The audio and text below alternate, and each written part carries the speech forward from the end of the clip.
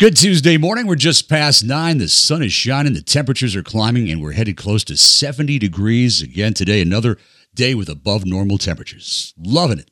Okay, time now for another community health update as we check in with Dr. Doug Mannion, infectious disease specialist, and Milford Mayor Sean Strub. It's the Milford COVID Volunteer Task Force joining me on this sun-filled Tuesday morning. Good morning, gentlemen.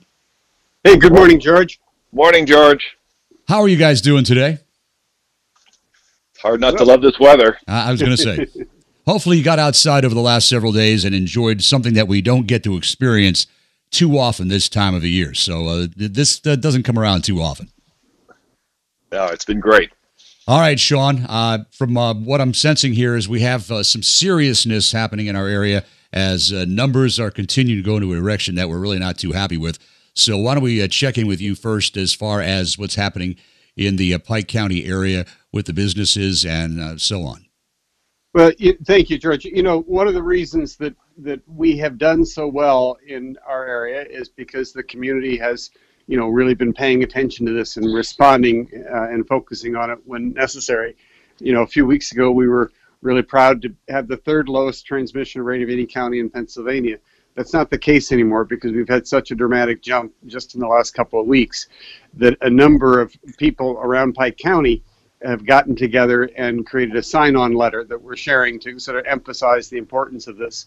And it's signed by all three of the Pike County commissioners and lots of local elected officials, all the supervisors in Porter Township, and Supervisor Lackawaxen, and Milford and Delaware Township, the Tafton Fire Chief, and lots of business leaders, John and Brad Kiesendahl at Woodlock and Davis Chant, many others have all signed on to this letter imploring people in Pike County and in our area to pay attention. The community spread of COVID has increased dramatically.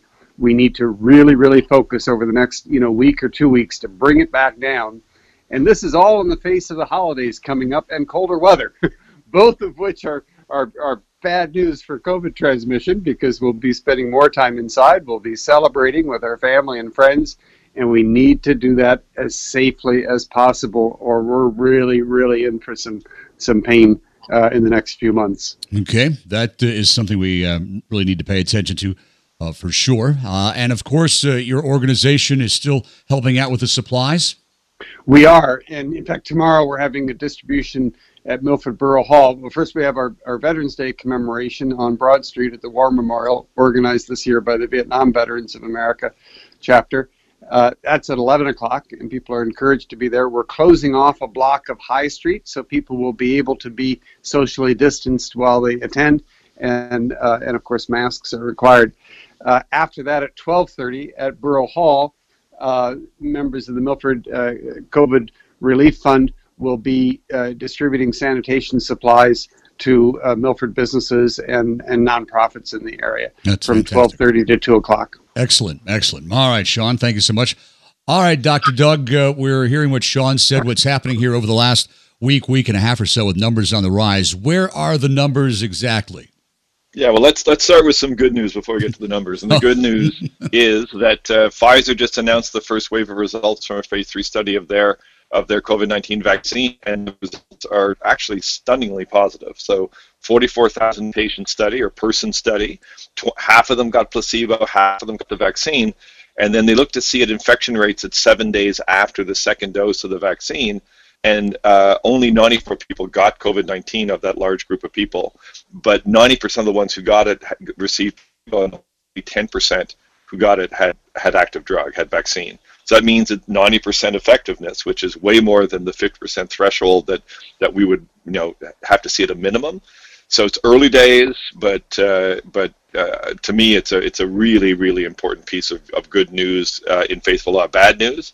The other thing that came out just this morning is the US FDA has approved, at least it's given emergency use authorization, which is kind of an early form of drug approval for one of the monoclonal antibody therapies. This isn't the one that President Trump received when he was sick. It's another one by a company called Lilly, but it has been shown to reduce the number of people who go from having mild or moderate disease to having severe disease and needing hospitalization. So again, that's also great news. This is in face of really dauntingly increasing numbers. So okay, so as far as the increasingly daunting numbers, they've significantly gone up since we last spoke, and where are we at now? Yeah, so for the 4 Pocono counties, all of them now are above that target that you want to be below of 50 new cases per 100,000 population for the last 14 days. Pike is at double that at 109. Carbon is at 233 over 14 days. And so these are the worst numbers ever for us in Pike County since the pandemic began, and is the most community spread since late May. So these are numbers that are above the threshold that we would need to be under to, if you may recall, when we're going from red to yellow to green, these were the numbers we were tracking. We're in a range now where we shouldn't be green anymore. So we'll see what gets done about that. But for sure, people need to be doubling down in terms of mask wearing, avoiding congregating indoors, all the things that we've been hammering home on people. And I think that people have got to start thinking really carefully about how they want to celebrate Thanksgiving. And Thanksgiving can be celebrated safely, but it definitely should be smaller groups. Maybe you divide people up into more tables in other rooms in the home. You try to limit the amount of people in the house at the same time. If the weather holds out, do as much as you can outdoors. There's ways for us to do this safely, but we got to be really careful. We're at a really kind of critical juncture here. Dr. Doug, I have a question for you. I think in our area we see most of our residents wearing masks, but what about the quality of a mask? I'm not a doctor by no means, but I see some folks wearing a mask. It doesn't seem like it's really that good of a mask. Should we really be cognizant of having a quality mask on, maybe enough layers to really do the job? Yeah, so CDC has excellent directions on that, and you can buy some very good masks. So you want to have multiple layers of kind of multiple different density of tissue. You want to wash your mask very frequently, but more importantly yet, you want to wear it correctly. I still see lots of people not covering their noses or having it on their forehead or having it on their chin, or those are all really bad things. I mean, when you wear it properly, covering your nose and mouth. Minimize touching your mask, wash it frequently, and don't believe that a mask kind of immunizes yourself and others from catching this. It reduces the risk. You should still physically distance. You should still do all the other things. Wash your hands frequently. Don't touch your eyes, nose, or mouth unless you've just washed your hands. Don't laugh, but I boil mine. That's a great idea. It's really easy. Put a pot of water on the stove, throw them in there for about 10, 15 minutes, and dry them. Yeah, that is a great idea.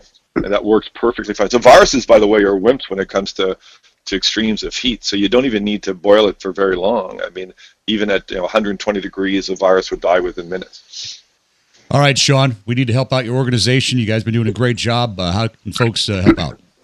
Well, I think people can help out by continuing to support local businesses. We do have businesses that are being really diligent about social distancing and about masking and making sure their patrons are in compliance. A lot of the business leadership is signed on to the letter I was talking about, because whether our businesses stay open or not, or whether we risk getting shut down again, a lot of that is up to us, is how good we are getting out there and being careful about masking and distancing and bringing that transmission rate down. So people can get further information from us at protectpike@gmail.com. And the next time, just today, let's start out today, the first person we see wearing a mask, let's thank them. Let's just sort of reemphasize how much we appreciate what so many of us are doing to protect everybody else. Okay, and we'll talk next week at this same time and same bat channel. Milford COVID Volunteer Task Force, Milford Mayor Sean Strub, Infectious Disease Specialist Dr. Doug Manion. Thank you so much for joining us, and have a fantastic day and enjoy some sunshine. Thank you, Thanks, George. Be safe, everybody.